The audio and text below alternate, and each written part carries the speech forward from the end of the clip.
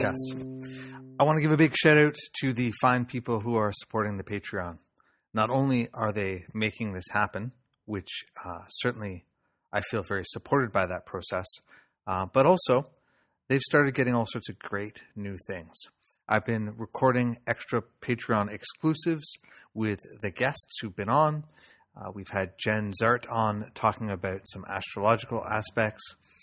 We've had Al Cummins talking about geomancy and pizza magic. And we've had the Stacking Skulls crew on talking about their musical influences, both spiritually and ridiculously in their lives. And all of this stuff is only for people who are supporting the Patreon. So please consider it. Think about how many hours of this podcast you've listened to. And jump over to patreon.com/thehermitslamp. If you pledge $5 an episode, you will get access to all of that good stuff, but there are perks at many levels as well. Thanks for supporting it. Enjoy the episode.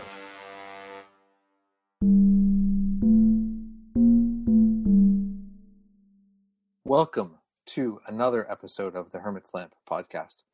I am here today catching up with Melissa Lucia, who we've been, I had Melissa on 5 years ago. I didn't look it up before we started, but it's definitely been a while. And a lot of things have changed for both of us during that time.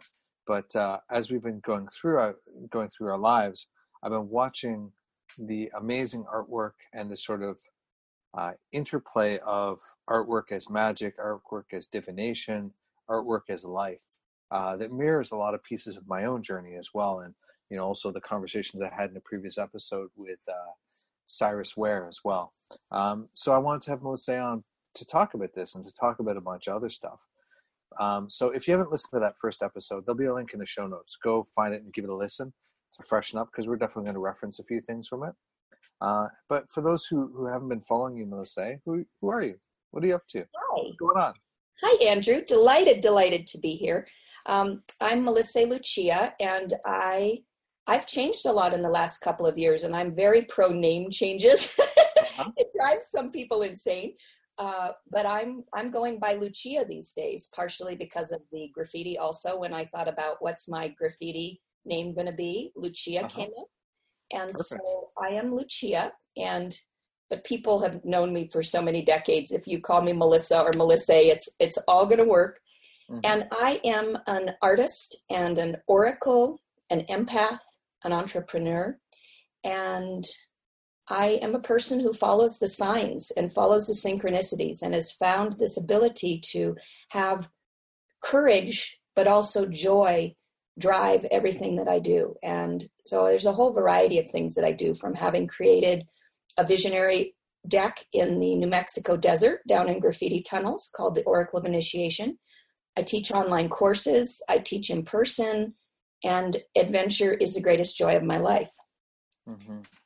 Well, so you mentioned one thing in passing here, which I want to sort of talk a bit about first, right? Tell me about the graffiti. Like, what is it about graffiti for you? And even more so, how did that move you to change your name? Oh, well, I've had a lot of different spiritual names, and Melissa Lucia is my pen name. And when I was writing my Oracle book in 2011, that I was writing the book to go with this 6-year project of making my Oracle of Initiation deck. Mm-hmm. And my legal name is Melissa Weiss Steele. So that's my father's name and then my deceased husband's name. And I like that. There's a very traditional side to me, actually, that likes the solidness of that name. But I wanted a more magical name, and I wanted a name that was going to possibly, what I found is that mystics, empaths, whatever words you want to call us, that we struggle with being seen.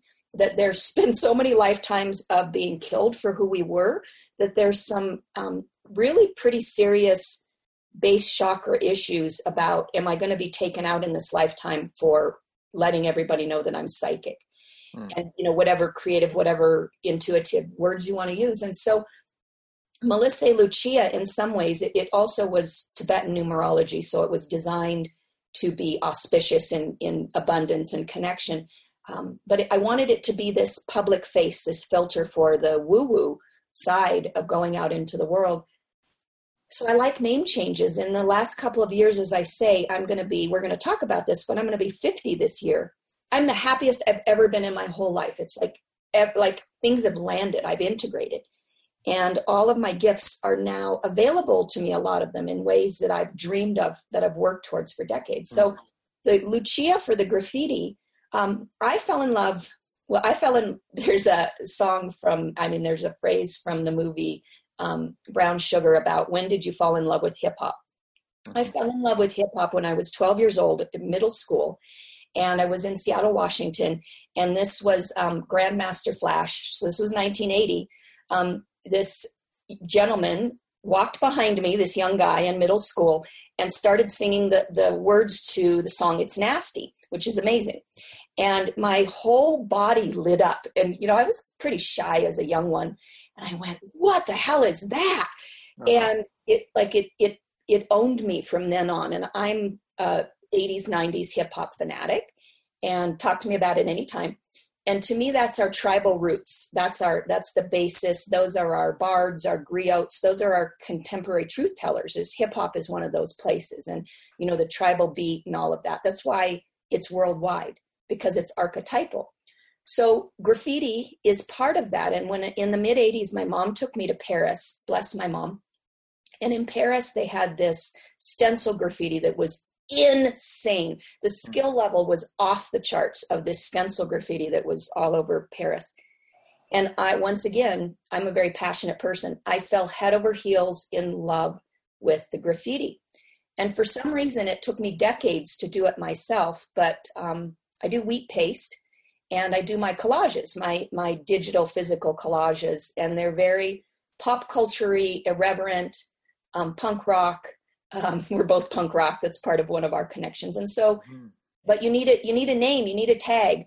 I'm not aerosol, so I'm not spraying my tag, but this is a conversation with, oh, look at that. There's some of my Andy Warhol. I've collaged some of the Andy Warhol Polaroids because they're brilliant. So the name change, I wanted a hashtag. So it's hashtag Lucia Graffiti. Go on Instagram. It's all over Instagram.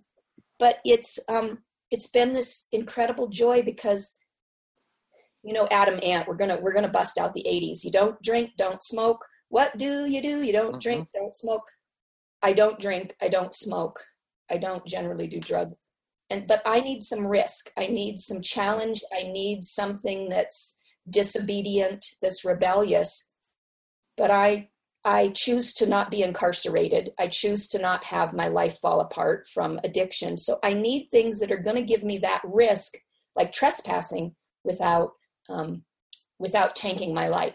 So graffiti is that for me. It's sharing my art, a conversation with the other street artists, self-sanctifying myself. And I get my risk, my adrenaline risk, and I love it. Do you think that's a punk rock thing? Is that also part of your empath stuff? Like where does that need for risk come from? It's funny, if you meet me, I actually come across as pretty friendly. I'm pretty sweet to a certain degree. I mean, if you can read energy, you can tell that there's a lot going on, but generally my public face is pretty friendly, which has its complexities to it. People judge that in some ways, but I can also burn paint off the walls. And so I think there's always been a broad range of impulses within myself, like the Martha Stewart side, and then this hardcore mystic side. And so I think that somehow that risk helps me to integrate some of these complexities. Like there's this part of me that's really ancient and doesn't want to become a junkie, but I want some of those feelings of what it might feel like, or like have so many sexual partners that you get sexual diseases or whatever. I haven't done that. And so, but I need, my level of intensity needs that sometimes. So I think that's why I was drawn to punk rock, why I'm drawn to hip hop, is that they're very fierce energies, and they're very rebellious, maverick energies. Yeah. Because I have that adrenaline piece, right? Like I need that kick of adrenaline somewhere, you know. And when I was younger, it used to sort of be there was this moment. I went skydiving with a bunch of people I was working with. Everyone's like, "Let's go skydiving." And I'm like, "Great, let's go, let's do it. I'm ready." And at the time, I was doing like downhill mountain biking and full contact martial arts and like all this stuff. And so I climbed in the plane with everybody else, and as it took off, I had a little butterfly in my stomach. And then it got to be my turn, and I jumped out, and you know, chute opens, and I sort of float to the ground, and so on. And I remember landing and going, "Yeah, that was cool." And everyone else was like, "Oh my god, oh my god, that was the best thing ever." And like a couple of days later, I had this moment of like, I think I need to slow down. I think that I just have such a different relationship to adrenaline, to excitement, and to risk that I was like, I don't know where else this goes, and I don't know that if I allow it to continue, that it doesn't end up unchecked in some really dangerous way, or you know, the cost starts to get higher and higher, right? Right. So yeah. Well, and you're a father, so you're a father and you're a partner, and Mm-hmm. so I would imagine, I didn't get kids in this lifetime, but I would imagine that could be a piece of it. But what do you do? What do you do now for that need? I rock climb, like at a gym, so you know, relatively safe, but definitely sort of out there pushing myself, and you know, it's you know, when I'm like 20-30 feet up the wall at the gym, and I'm like trying to make the next move and don't think I can make it, you know, or not sure I can make it. There's nothing else, right? There's no thoughts, there's no feelings. There's just this complete presence in the moment, and the focus on that, and then either the elation of completion, oh, I did make the move, or the zing of adrenaline as I missed the move, and then the like, oh, and the rope caught me, which is cool, and now I'm going to try it again next week, and next week I'll get it, you know. So yeah. Well, and this is really beautiful. This is something that I've been thinking about a lot. As I alluded to earlier, I'm 50 this year, Mm-hmm. and I'm the happiest I've ever been. Like some critical mass has happened, and being an empath, I've become an empowered empath is the words that I'm using for it now. And I'm still working on articulating this, like I'm catching up with who I am. But there's some piece because I'm a teacher, I'm a systems maker, I design online courses, I teach workshops. Yeah. I'm fascinated with the steps of how you create things. As I say, I have a very visionary mind, but I also have a very practical Capricorn systems mind. What are the 7 steps that we need, and what are the 14 steps that come off of each of the 7 steps? I love designing things. And so I've been thinking about what happened for me that was applicable to other people to have this critical mass of confidence. Because what I've found with empaths and with people who are very sensitive, and so pretty much anybody who's listening to this podcast is an empath. You're going to be a highly sensitive person. And what I found, right, yeah. All of us, that's who we are. And so I've been sitting with this, I call it the confidence gap, and I had this for decades. So that's why I understand this, is because we are such weather vanes for other people's issues, because we can feel them depending on what type of an empath you are.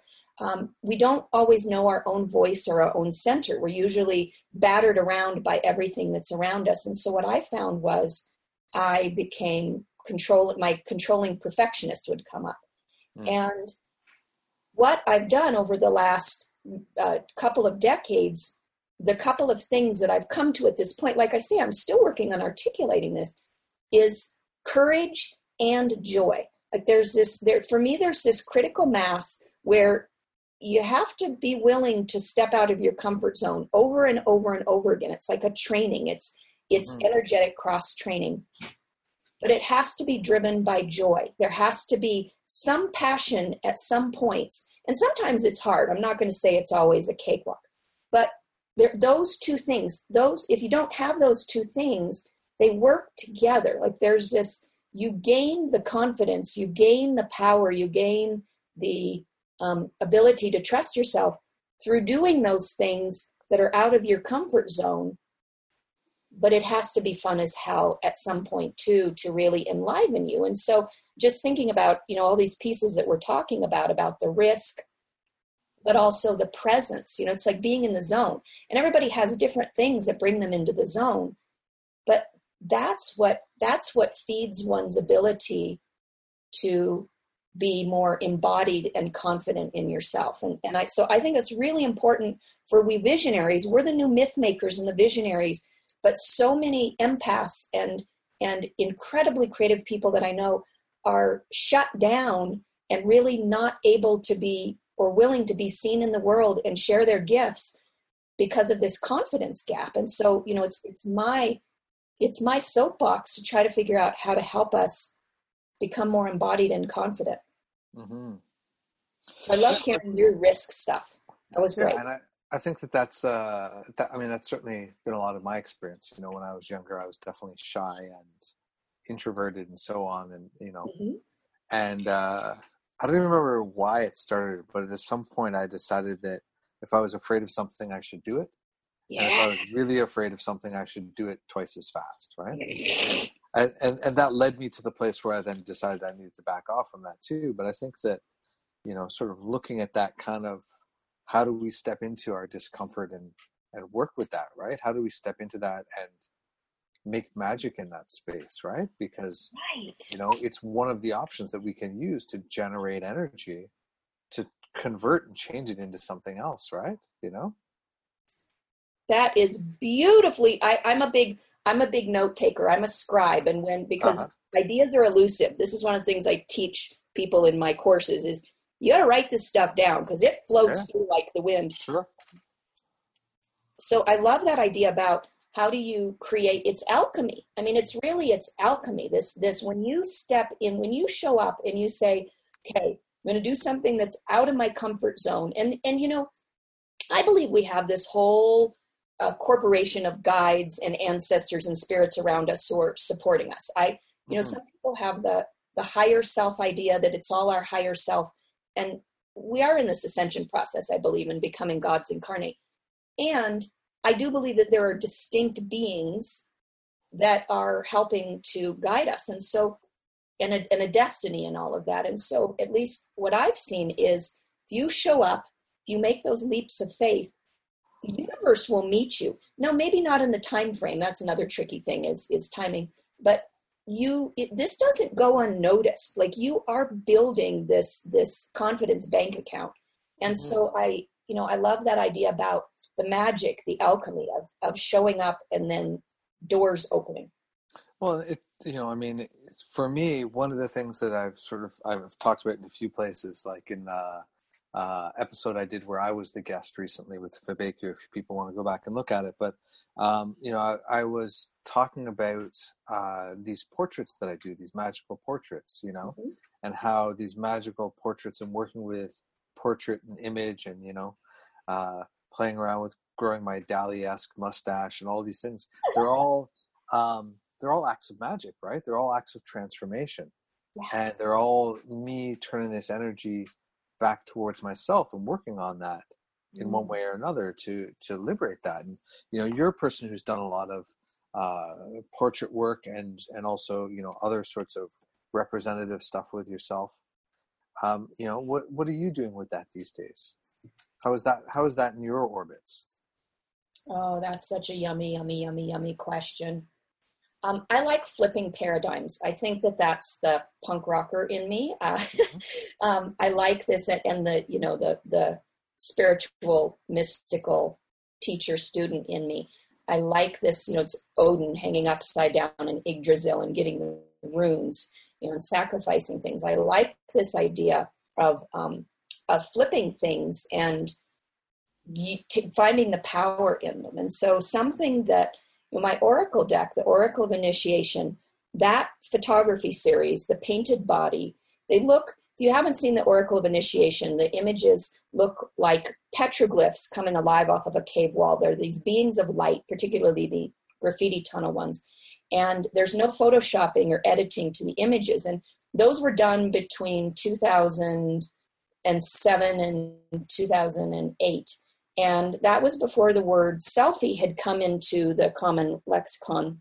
Yeah. And I They're sacred selfies. There's somewhere between 40 and 50,000 images because it was a ritualistic ceremonial process. I became one with it.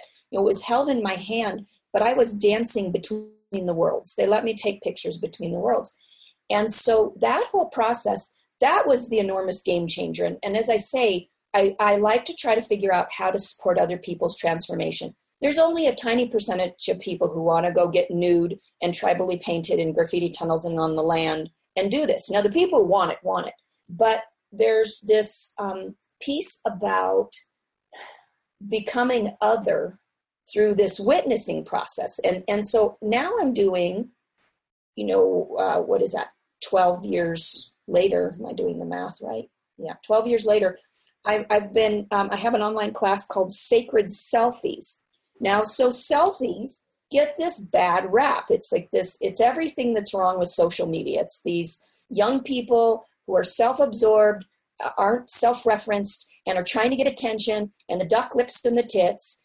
And this is self-portraiture, and witnessing of oneself is an ancient process. And it's a way of recognizing who you are, finding self-authority, self-agency, and it's fun. Like everything that I want to do is fun. It may be intense, but it also needs to be fun.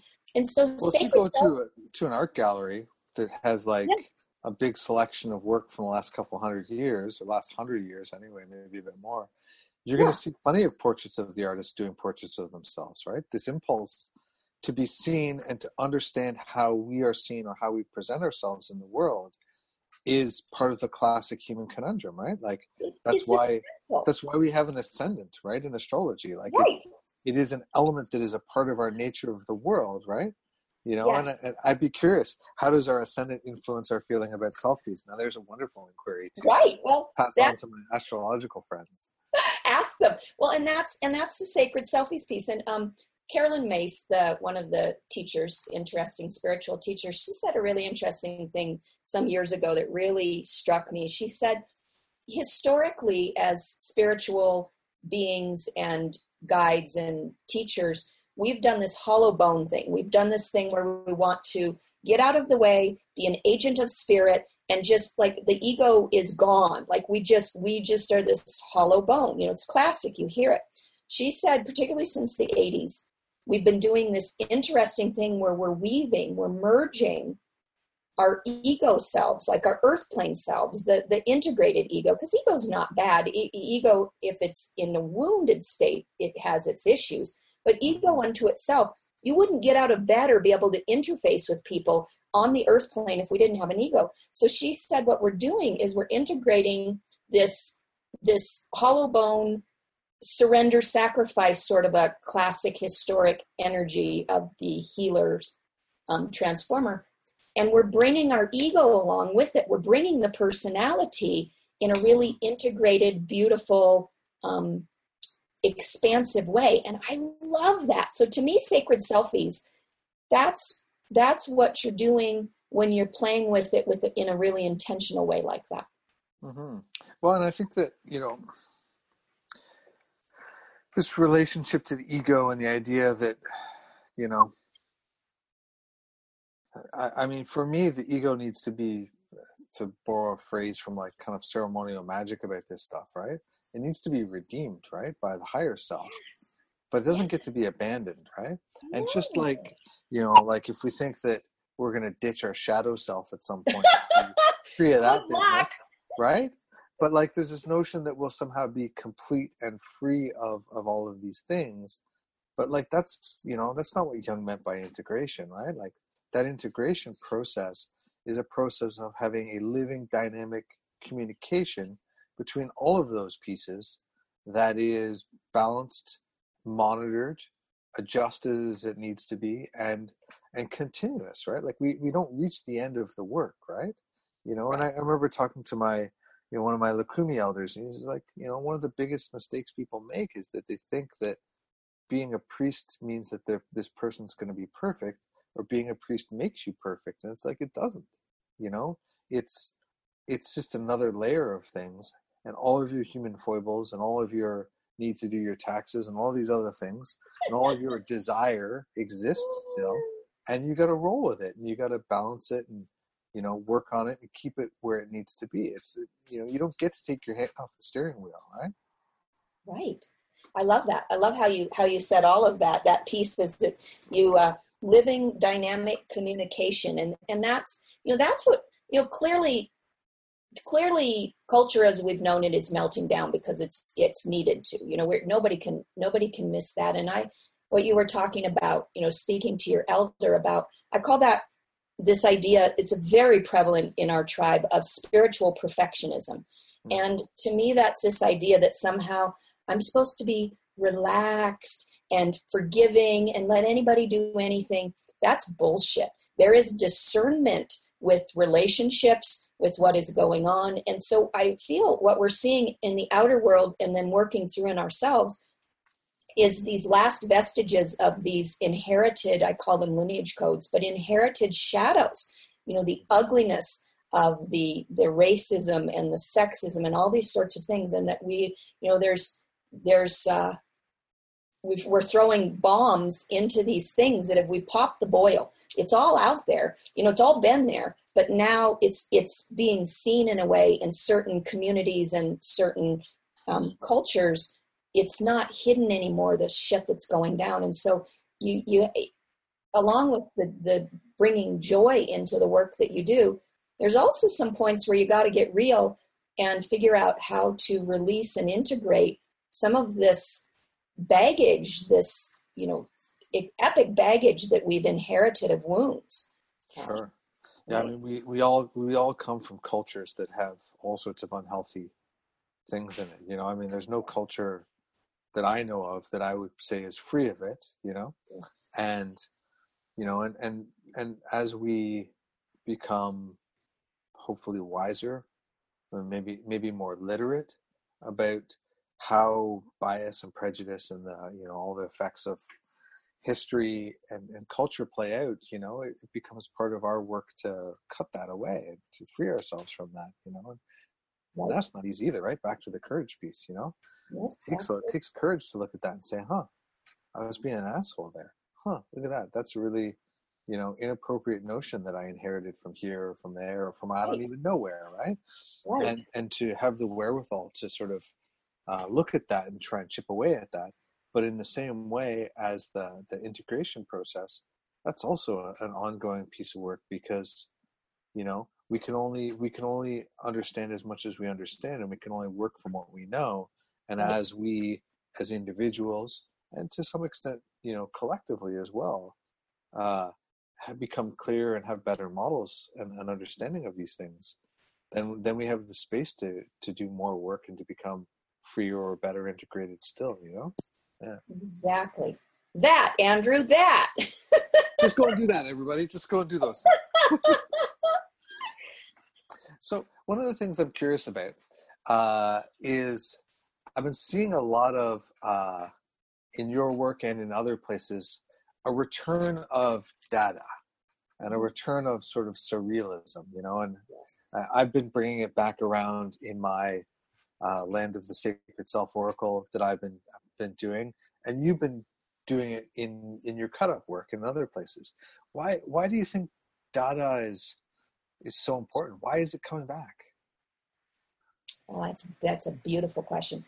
I grew up in a family of professional artists, and what I didn't realize when I was growing up that was uncommon, that everybody didn't get this, and everybody, and my family's amazing. I mean, my family is as amazing as they are wounded, and my family is epically amazing. And so since I was a kid, there was this, what I found is that people who have embraced their curiosity, who have embraced their creativity, this doesn't always mean your job is going to be being an artist, but this is about being alive and curious and full of wonder. This is a very childlike energy in a wonderful way. And so I grew up with people who were always messing around and exploring and breaking outside of boxes and looking at things in different ways. So one of the classic surrealist Dadaist games is the Exquisite Corpse, which you can do with words, and we would do it with drawings. And it's basically this process of taking a piece of paper, folding it into different sections, and then deciding if you're going to do a human figure or just something that's random.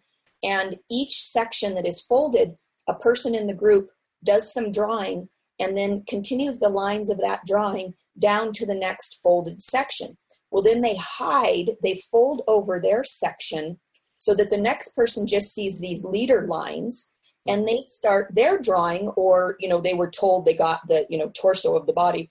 They do their torso of the body in their style with their vibe, and then you unfold it, and you have this miraculous montage, this collage of everybody's goofy, strange, wonderful ideas of what this figure or open-ended thing was.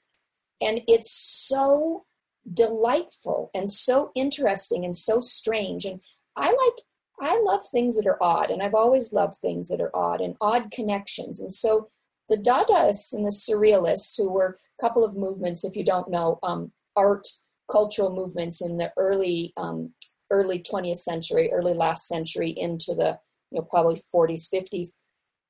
And they were groups who were very connected to dreams, very connected to randomness. They wanted to, I call it I'm going to swear. Is it totally bad if I swear here? You've already been swearing. Go ahead. Okay. Carry on. So get the fuck out of the way. Like, that's one of my tenets, because as I said earlier, my empath became very controlling and perfectionistic to try to manage how scary the world was when I was younger. So for me, all of my art is about getting the fuck out of the way. Yeah. And because I believe that there is this dialogue, this incredible, rich dialogue that the universe wants to play with us and co-create with us. But you got to get out of the way, and you got to not be uptight and let randomness blow you away. And so to me, I think that and also historically, particularly the Dadaists, were during the First World War. So they were also reacting to this absolute horror that was happening in Europe, particularly across Europe, of all of the war. And so they were trying to find a way to connect, to humanize, to not lose their humanity, and to try to bring some play and joy into a world that was horrific. And I feel like in some ways we're there again. In some ways we're a lot more, I don't know if we're more addicted, but we're more distracted with the internet. They didn't have the internet and things, porn that you can access at any moment. And I'm not anti-feminist porn, so don't go there. But I'm just saying this is a distraction for people. And so I think that I think people are hardwired for magic, for ritual, for ceremony, for surrender.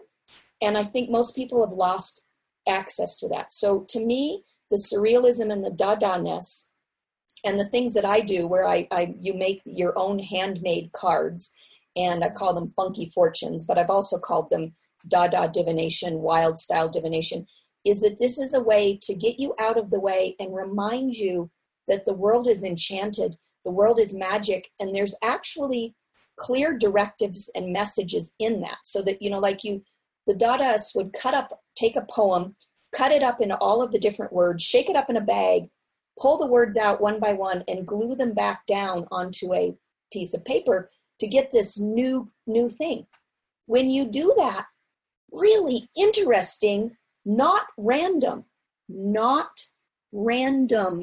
things occur. And so to me, I've done a bunch of videos on unorthodox oracles. I like to mess around. I'm irreverent. That's the punk, that's the hip hop in me. So I think that we are trying to remember that the world is enchanted, trust that in ourselves, and we want that interface as a balm to the world blowing up. What do you think? I definitely think that, I think that this notion of re-enchanting the world, right, that comes out, I've heard a variety of people talking about it.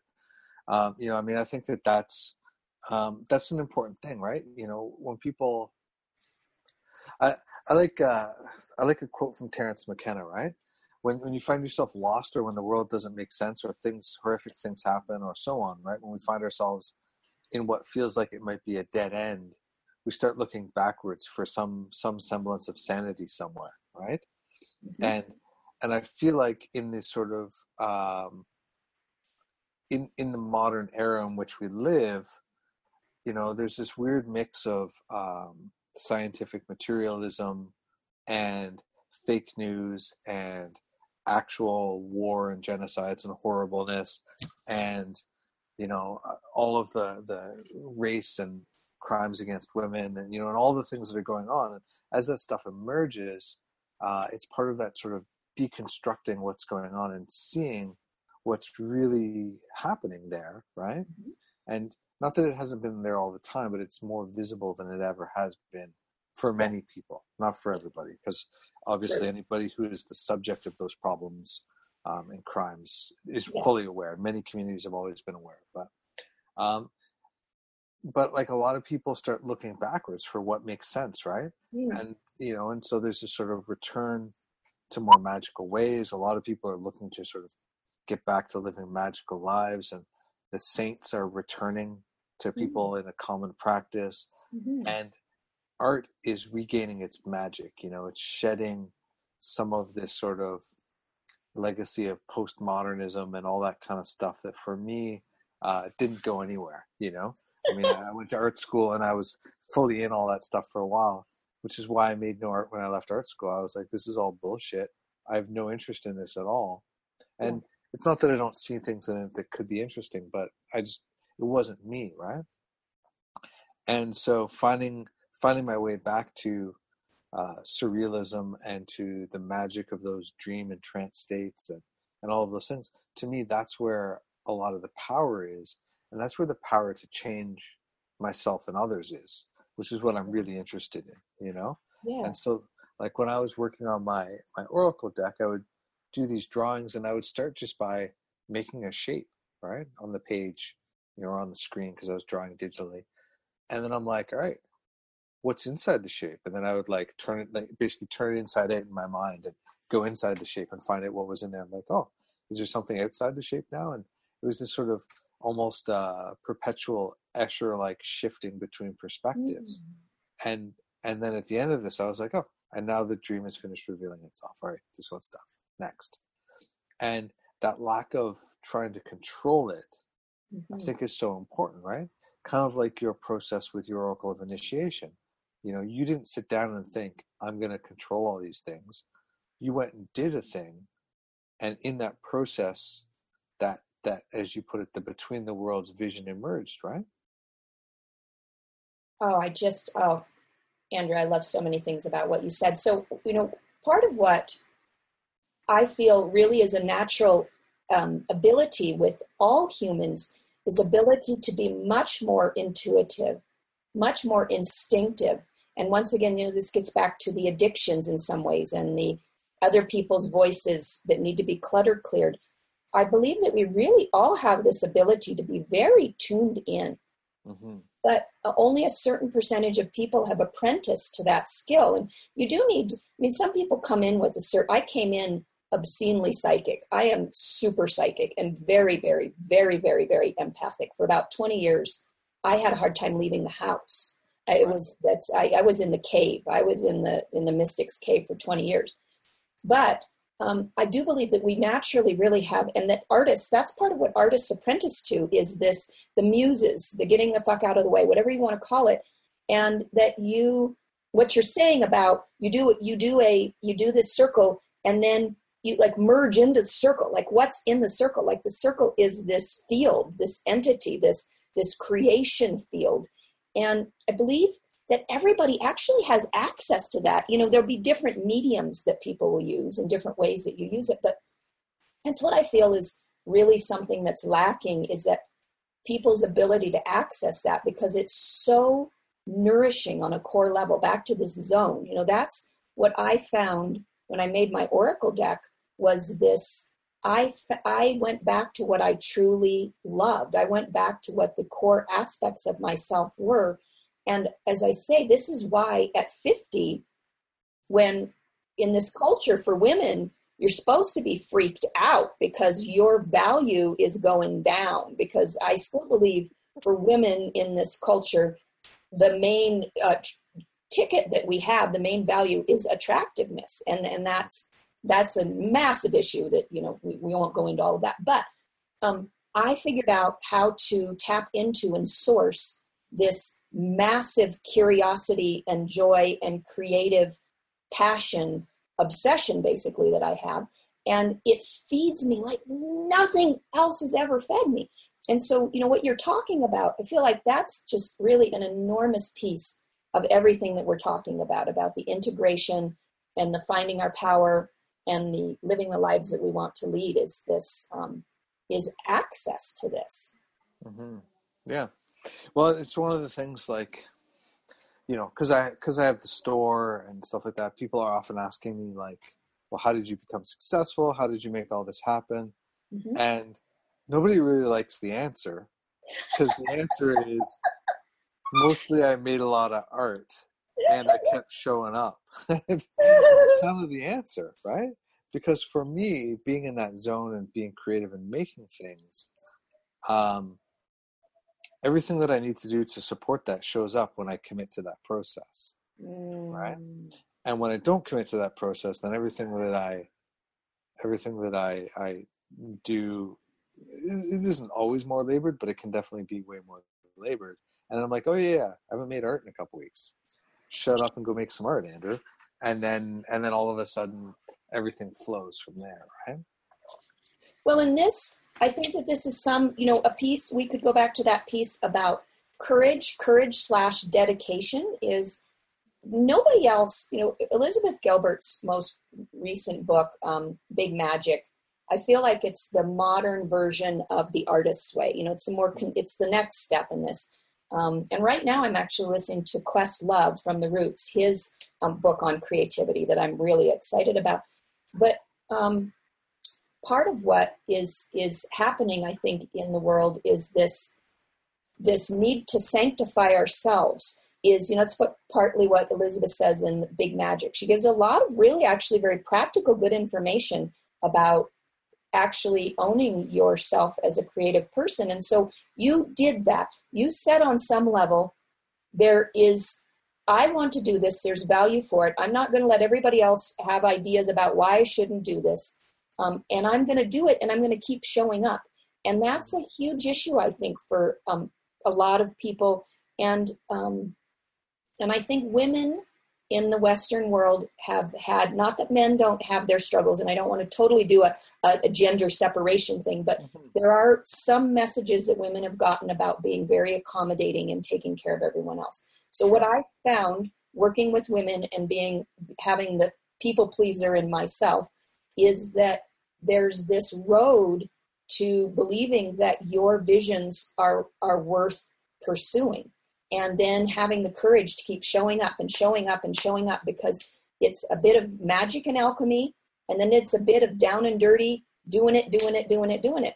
And so that's what you did. So that's so beautiful and so essential. So essential.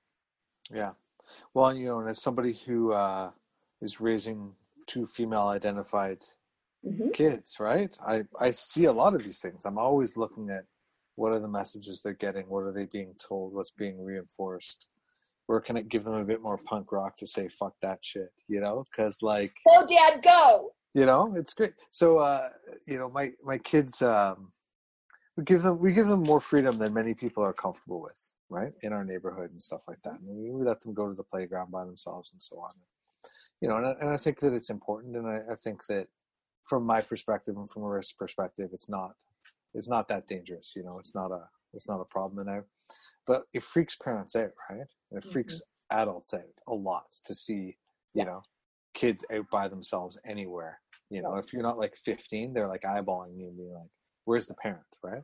And so last summer, my youngest was you know over going to the playground with their sister, and some adult was like, "Are you by yourself? Where are your parents?"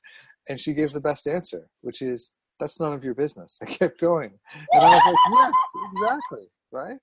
Because we don't have to, you know, we shouldn't capitulate, you know. I mean, I might have been more, you know, graceful or polite or something about that, but, you know, it's perfect and it's clear and it's a firm answer. And, you know, people want it both ways, right? They want, like, don't talk to strangers because it's dangerous, but let us intercede and, treat us with respect and talk to us, right? It doesn't work that way, and that's not real, right? So you are raising riot girls, and I love you. I love you for that.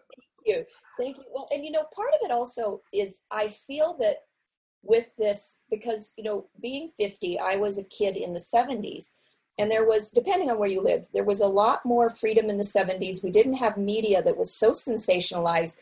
And every parent didn't think constantly, my child is going to be abducted. The amount of children that are abducted by strangers is like being hit by lightning. If children go somewhere, it's usually a disgruntled parent or a family member or something. And not that I'm saying that that's okay, but what in the 70s, we messed around in the ravine, in the gully that was down the way without adults around. I studied early childhood education and I was a nanny for years. And so I lived at the edge of town where I grew up, and we would hike, I think it's 5 kilometers, 5 miles, something like that, to the summer camp when it was closed, that was in the woods. We would hike there and play in their playground and climb on the buildings and whatever. When I was like in public school, like, I don't know, maybe 10 years old, probably less, and like nobody knew where we were. We were so far in the woods, right? There's nobody around. There's nobody there, and nothing ever happened, I mean, again, not to say that stuff didn't happen elsewhere that I wasn't a part of, but like, But I mean, really, generally the like a kid will break their arm or something. I mean, it was like, but that's not what I learned and studied in early child education. Is what I feel is we are creating weak people. We are creating people who don't understand their instincts, who don't have stamina. And when you leave, children are not supposed to be with adults 24/7. Adults don't want to be with children 24/7. No disrespect to children. Nobody, but so when kids are alone, there's a tremendous amount of social interaction and power and confidence and jockeying that they learn that when adults are hovering around, they don't have. And there's things about their edges and their boundaries. It's one big, long rite of passage that they need. And so I'm actually fairly concerned about what this means, that kids are sitting in front of a device, shut up in a house for their health, for their spiritual and energetic stamina. And so, but what I love about your riot girls, your beautiful riot girls, is that you're teaching them also to trust their instincts. We don't trust, particularly girls, to trust their instincts. And so going to the park alone, your girls are going to be alert. Your girls are not going to be la, la, la. They're going to understand that this is a privilege that they have, and they're going to learn and hone their stamina to read the vibes. And that's what you have to do in life. And if something doesn't feel right, well, you run home. Your girls would run home, right? Mm-hmm. No, for sure. Yeah, that's beautiful. I mean, I think it's interesting. I don't worry about the digital age and the impact of tablets and things or whatever on people. I'm curious about what they're going to do with it, because I think that sooner or later, right? Yeah. All these impulses that you and I are talking about, that we've explored and brought in, whatever, those are just human impulses, right? Mm-hmm. And growing up in a more digital age, or where stuff's happening in other ways, sooner or later that those impulses are going to gain enough momentum or have enough urgency that they're going to emerge from those people too, right? And then they're going to show us something we've never seen before. Yes. So I'm very fascinated about that. I have this oracle that I made for myself, and a lot of it's just sort of little things that I feel like I need to be reminded of. And one of the sayings on one of the cards is, the youth know the way. Oh. And I'm like, all right. When it comes up, it makes me think about, well, what do they know? And like, what do they, and not in a like old man shaking their fist, what do they know? Oh. Although I have my old man moments too, right? But like, what do they know? What are they doing? What's going on? What is the meaning that they're perceiving in this? What is the value to them, right? And it's, when we can run into those things with curiosity, I think it's fascinating. And for me, then I get to sort of experience something new, and I get to think about things in a different way. And, you know, and to me, that's wonderful. It's not easy to always sustain that kind of approach, and it's not always easy to access what's going on with those people, because, you know, 16-year-olds don't really want to talk to me necessarily. You know, certainly not random ones on the street, right? But I'm curious. You know, it's one of the great things. Like, I'm a scout leader for my kids' cub troop, right? And getting to spend time with those youth, and you know, they're 8 to 11-year-olds, and then at bigger things, you know, there are teenagers and other ages there as well. For me, I get to see what they're about and what they're doing and what they're interested in. And, you know, when I'm at my best, I get to be like, oh, wow, what are you getting from that? What's inspiring about that? You know, what is that? What need is that fulfilling in you? And how come I don't understand it at all? You know, and it's really, it can be fascinating. So. Well, and I feel like with some of the younger people and some of the millennials that I've connected with, they came in with a different operating system than we did. That their whole structure of how they're wired is very different than what we got and what we inherited, with the cultural expectations, the boxes, the prejudices, what I've seen, you know, they get bashed for being self-absorbed and all of that. But what I've also seen is that they have these visionary aspects to them that are epic, that blow me away. That the visionary in me goes, wow, I'm a Model T car and you're a rocket ship. Like, and so I wonder what they, like you say, I don't even know. I feel like I came in to help anchor some of those folks, and then the folks more of my age who are those in between, who are pretty visionary, particularly for our time frame, but we got nothing on what those younger people have. And you're right, they're going to do things, make the science fiction moves that we've found of having a TV in our hands. They're going to make that look like that's kindergarten, and so I'm pretty thrilled about it too. Well, I think that it's a great mantra, or, you know, something to sort of both embody and keep the ego in check, right? I'm visionary for my generation. I'm visionary for my time. Visionary for my upbringing, you know? Because, like, we look back at, you know, especially because, like, I've read a lot of stuff by, you know, because I was in ceremonial magic and in that sort of Crowley stream of stuff, you know? The guy was visionary for his time in certain ways, in certain aspects, you know? And he was totally horrendous in many ways because of his time and because of his upbringing and because of his personality, you know, and you know, I hope that I never have as many downfalls as that dude had, but to think that we don't have them, right, is just folly, right?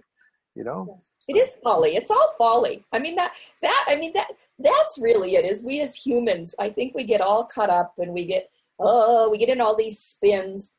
The reality is we're a bunch of goofballs. I mean, that's the reality of it. We're stumbling around like toddlers, all of us. And anytime you think you really know, or you're totally sure, good luck with that. How's that working for you? I mean, you know, that's, you gotta, you know, that's the thing being a recovering perfectionist. I can laugh at myself now. Before I judge myself terribly. Now I go, oh yeah, you're insecure there, or oh, you're, you know, being kind of neurotic or whatever it is. And then I'd like kind of laugh and pet myself like, oh baby, you're so clay-footed. Isn't that fun? And it's a miracle. So I think that's what I would hope for all of my brethren listening to this. Can you come to this place where you love and accept yourself enough you can laugh at yourself? So this kind of brings me to one of the other things I wanted to chat about with you, though, right? It's been a real journey for you, right? Like you were saying, 12 years ago was when you made the Oracle of Initiation, right? Or something like that. Yeah. And now here you are living that in an embodied way, much more, you know, and with other people in a much more embodied way, right? Yeah. How did that journey happen? How did that go for you? It's never in a million years could I have told you that I would have this life that I have now. And I think that's true for everybody. But I went down some really alternative paths. You know, I took some paths that were not taken, some serious right turn, left turns off of where I was coming from. And it helped me have the life that I always dreamed of, that I didn't even realize was possible. Like to tell, I've gone from a Model T car, from a Big Wheels, a Big Wheels toy, to a rocket ship in the growth game that I've had. And part of it was not by choice. My own issues of safety and security and control, I wouldn't have left the life that I had at that point in Seattle. I grew up in Seattle in a family of professional artists and was always very creative and independent in my own way, but I also really wanted kids. I wanted kids more than anything. I loved kids. And I actually still love kids. I just don't want to give them the time that they deserve. I have another dialogue that I want. My creativity is my dialogue. And so kids are not going to get that dialogue from me. Other people, thank you, can take some for the team and raise the kids. But the journey of wanting to be married and have this Martha Stewart sort of a lifestyle. I come from a family of designers and architects and artists, and I love homemaking. I have a homemaker in me. I love food. I love beautiful design. But that, I didn't realize how mystical I was. I had forgotten. I had blocked a lot of it off of how intuitive I was, how psychic I was. And so the universe and myself conspired to send me in this totally different trajectory than where I had been. And my husband died of cancer when he was 37. I was 33. And he was wonderful. And I'm not just putting him on a pedestal because he's dead. He was a gift from the angels. He was so much healthier than me. He was a very healthy, loving, integrated man. To be honest, I've met a small amount of men who have had the access to heart and love that he had. He was extraordinary. And he died, and I didn't have kids, and I had some resources. I didn't have to go get a 9-to-5 job. And I spent basically 7 years on a quest to revitalize who I was, to find who I was. And I always knew that art was central to who I was. Like I breathe, every cell in my body is art. I am living art. Adventure. I love exploring. That's the happiest. I'm the happiest in my whole life when I'm exploring. And then spirituality in the land. There was my spirituality, my mystical spirituality was evolving. But so in that 7 years on that quest, I did about, 15 lifetimes worth of study and engagement and incredible teachers and learning. And then I made the Oracle deck. I made this deck there. So, we're going to, after this, let's talk about the dreams, about the last interview that you and I did. I had some dreams about you and your Orisha deck. Yeah. But my Oracle deck predominantly came out of dreams. I was having dreams. Other people were having dreams, these amazing dreams of animals and humans shape-shifting, of people getting up off of one divination card and moving to another, like being alive. And I followed the stepping stones. I followed the path. I courageously, and here's another thing about courage and about following your path. I will bet you, I would bet you money, I would bet you something, that if you gave a survey of people enough money to live 2 years, 3 years, 5 years, and follow their passion and go for theirs, there would still only be a small percentage. There's something that you have to click in to go for it. And a lot of people say, well, it's the money and I have the mortgage and kids do make it different. I don't have kids, so I'm humbly saying that you make different choices when you're responsible for children. I'm very humble about that. And you still can make other choices. And so something in me had the ability to tap into this courage and this fierceness and this not knowing and follow these impulses. And that's how I ended up in New Mexico with the structure. It took me 6 years to do the deck, but the structure of the deck was all in place. But the artwork of these dreams of animals and humans shape-shifting and light beings moving around, it wasn't happening in 2D art processes. I got a new camera. This is before my iPhone adventures. Now I'm obsessed with what iPhones can do. It's amazing. But it's amazing. But I had this epiphany. My work comes through epiphanies. And I was driving along, and I had been trained in this whole body of work called the Earth and Body series. They were sacred selfies. This was from 2005 to 7 that I took around the world. And I learned how to get out of the way and be drawn to locations. I would disrobe so that I would be vulnerable and connected to the earth, like becoming primal back to the earth. I'd hold the camera in my hand, it became an extension of my body, and I would take these mystical, spiritual opening between the veils pictures. And so when I got to New Mexico, found some new graffiti in tunnels that was vibrating in a different way, like my mystical capacity had opened more. My channel was more, my conduit was more open. And then this epiphany came of taking those nude earth and body photos, that there were, 20 to 25,000 of those, and taking it to the next level and tribally painting myself and adorning myself, which I've done sacred selfies since I was a kid, with Polaroids, with photo booths. It's just one of my jams. It's one of my things. And so I started doing in June of 2006, I went down into this graffiti tunnel that I found, had gotten paint at the theater store, had all of these horns and scarves and amber necklaces and things. And I took these pictures with a new camera it was more sophisticated, and you could get pictures in lower light. As part of how my images happened is about ISO and about sparkly things and some ambient light in tunnels and the graffiti. And I took these photos and they blew me away. And so this was this whole journey, this whole trust walk. And when I started it, I didn't know I could do such an epic project. And, I think it's such an important thing to note too, right? Yeah. I think that if people knew what it would be at the end, mm-hmm. they would probably never start, right? But they wouldn't, because it's too hard. It's too hard. It's too far from where they are. The innovations and inspiration that the journey or the road provides aren't there in the beginning. Yeah. It's one of those things, right? Starting the process and allowing and trusting that the process will come forward to something is one of the biggest things, right? Right. And it's tough when you don't have history with it to trust it, right? It gets easier with time, but yeah, totally true.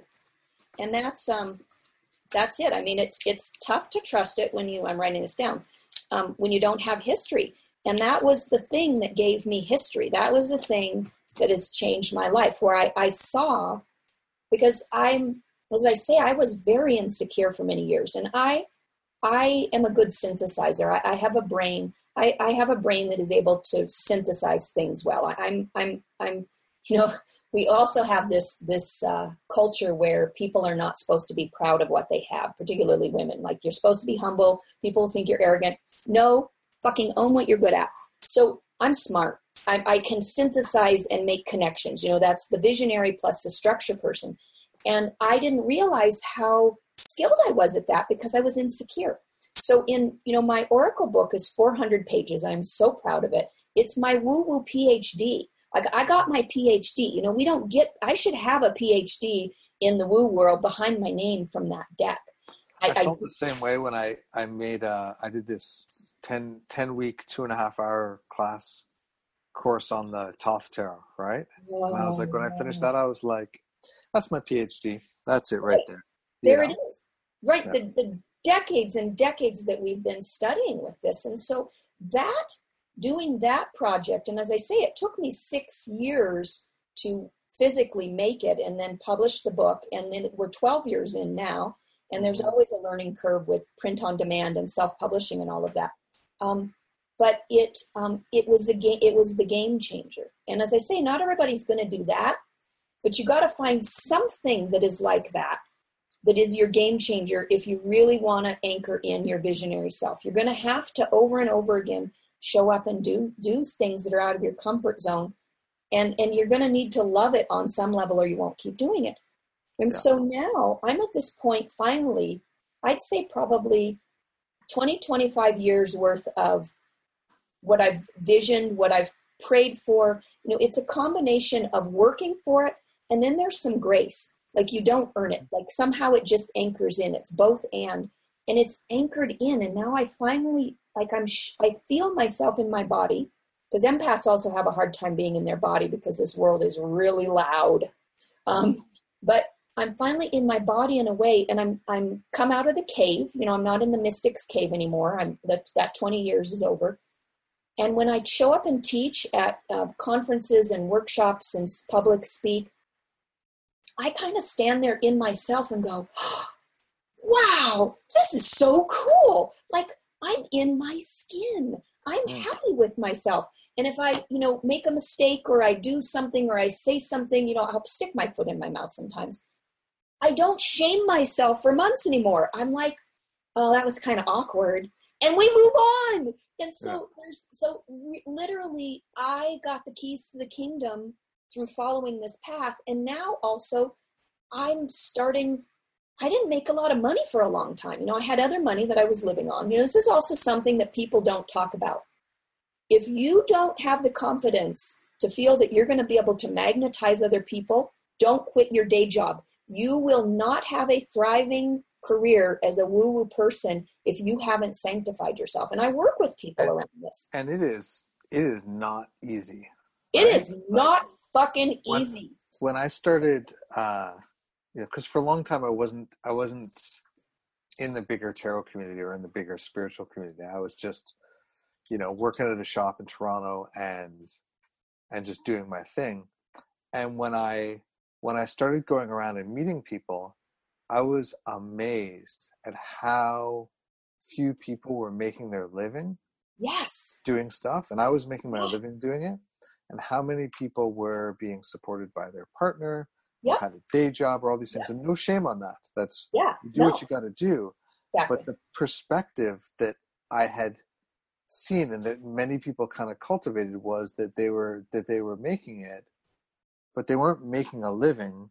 They were they weren't making enough money to support themselves solely on that work. And I think that is a thing that very few people talk about.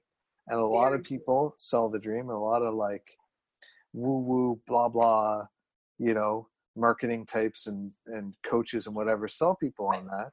And it's not that it's not possible, but it is not easy. And it's not as straightforward and probably not as fast as most people would talk about it happening. So if you're going to jump into doing this kind of stuff full time, do it. It's amazing. And it might take a while. And if anybody tells you that they've got some clear-cut system where you're going to get there, don't believe them, because I've never seen it. So no. And that's that's the confidence gap too that I talked about. Is I think that with people who are really intuitive and visionary, because we usually do have such an sensitivities, it's our greatest gift, but there's also a way of embodying the ability to navigate the earth plane. And it's like the yin and the yang. It's like the receptive, intuitive part is very, very skilled, very, and that was true for me for years. I'm bringing in now more of that, put it out into the world energy that was not as accessible to me. And so I get really irritated by those people who are offering that I'm a coach and I'm, working 4 hours a week from a beach in Bali, and I'm, making 6-7 figures. There are such a tiny percentage of people who do that it's insane. And I think it sets up this unrealistic expectation. As I say, I made, when I had other money coming in for probably the last 7 years or something, but I'm making more now and I'm self-supporting. But when there was other money coming in, I probably made on average about $1,000 a month was what I made. Well, most people in the Western world, unless you live in like Mexico or something, you can't live on $1,000 a month. Yeah.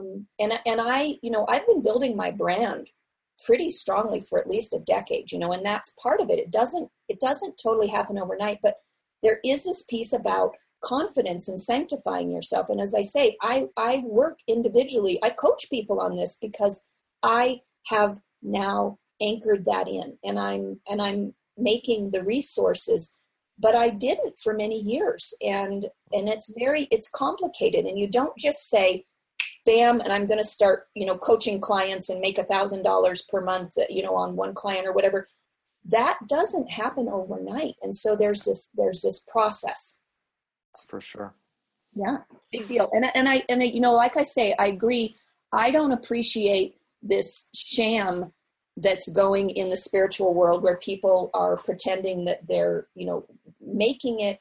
And if you do have a day job or a partner is supporting you, that's beautiful. You're being taken care of. But this idea that you're just going to print a business card and make a website and somehow clients are going to flock to you, that is unrealistic. Mm-hmm. Yeah, for sure. So the last thing before we wrap up, because we're already running a bit long here. It's just such a lovely conversation. I don't want it to end. Me too. So you had a dream before the last time we recorded. Yes. Right? And the thing that was fascinating about this dream is that I had told almost nobody that I was considering making an Orisha tarot deck. Yeah. And you came on and you're like, oh, I had this dream, right? And I don't know if you remember any of it. But it was something like I was showing you these cards that I was making and explaining them to you, and they were like floating in the air or something and revealing themselves. And so it's fascinating because here we are however many years later, and this September my Orisha tarot deck will be coming out through Llewellyn and will be available everywhere, right? And and it's been such a long journey because I took it so seriously. Because for me, I wanted to make sure that I was respecting my tradition, because this is my religious practice of the last almost 18, 19 years, and I've been a priest for the last 9.5 years now, and I wanted to respect the culture that it comes from, and I wanted to, I had so many things that I wanted to accomplish with making this process that even though I kept feeling like, oh, I should just get it done, like I should just finish it. It took such a long time to get completed, really, and it was like it was sort of percolating and growing and changing me along the way and allowing me to become who I needed to be in order to give birth to it, All of that. It's, it's so interesting. The mechanics of visions. I find the mechanics of being a conduit, being a translator, so fascinating, these pieces and how we support each other, how we're part of this web that helps bring things through. And, this idea that other people got dreams for me, for my deck, that I got this dream for you when you weren't even speaking it. I got on the psychic phone line, the psychic ley lines, and I got the phone call. I picked up the phone call, and then I told you I got the call. I gave you the message.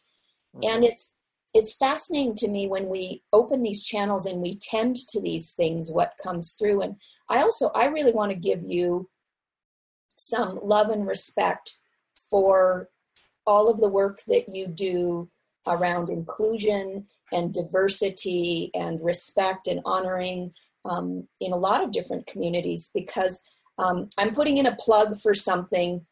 I feel like part of our job as creators and visionaries and new myth makers is social media was created to help market and make each other successful. So I feel it is your responsibility as a leader, my responsibility as a leader, to share the products and things that we really respect, share the people, like you're in Carrie's things that you're doing together. Those things are amazing. I always share those. But Courtney Alexander, you interviewed Courtney Alexander and the dust, the onyx. That is one of the 10 most excellent decks I have ever experienced. And I teach people how to make your own decks. And Courtney blows me away. And so, and part of my soapbox is, and it has been for my whole life, it's a whole longer story, but this merging of different cultures and spirits from different cultures and social justice. And so one of my soapboxes is the divination world is very Northern European. It's very white. It's most of the decks that have been created are from a Northern European perspective.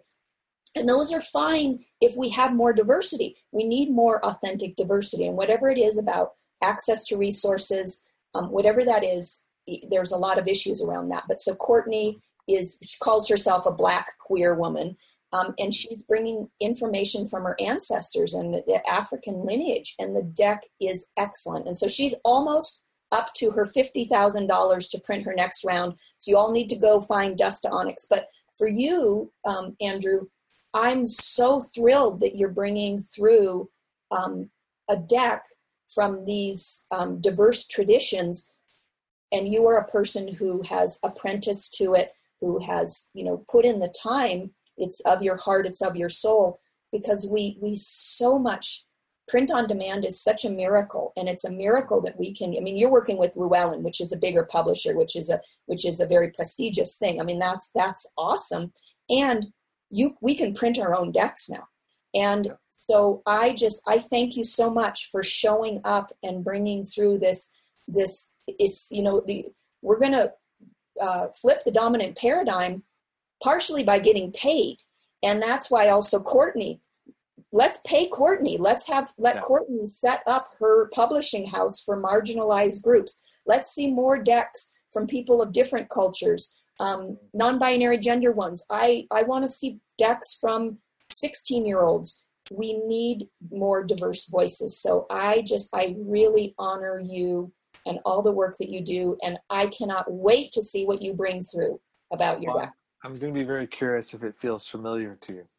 Yes, from the dream. Oh, because in the dream I asked you and you were like, no, I can't remember seeing any of them. I just knew what it was. So I'll be curious when it arrives if it unlocks something that you perceived. So I'm going to wrap up by saying, so speaking of youth and making stuff, it was just at Reader's Studio in New York. Yes. And my kids made an Oracle deck to sell. I love those. And this was the second iteration of it. And my youngest had made one to raise money for a charity called Rainbow Railroad, which people should go check out. And what they did was they made these cards and they were selling them individually, and then somebody bought a set of them and whatever. But by the time this goes live at the end of May, my kids will be making more and selling them through the Hermit's Lamp website. So go check it out. You can see young visionaries of finding and embodying divination are up to. And, our little sassy riot girls. Riot girl deck. And yeah, if you're other people out there who have stuff that needs support or whatever, bring it up. Send me an email. Let me know what's going on, because we all gotta help everything move in the right direction. Me too. I like I say, I feel like that's part of our responsibility, is to share on social media and expand each other's tribes, so we get paid. Getting paid so that we can take care of ourselves. There's so much issues about money, but so take care of each other, right? Take care of each other. I love it. All right. Where do people find you, Lucia? Oh, well, you can, I have the Oracle of Initiation website. So that's Oracle of Initiation, all shoved together.com. I have a Melissa Lucia website that shows some of my bodies of work. I'm very happy on Instagram. You can find everything happening on Instagram under Melissa Lucia. It's the pinnacle of social media. It's the best.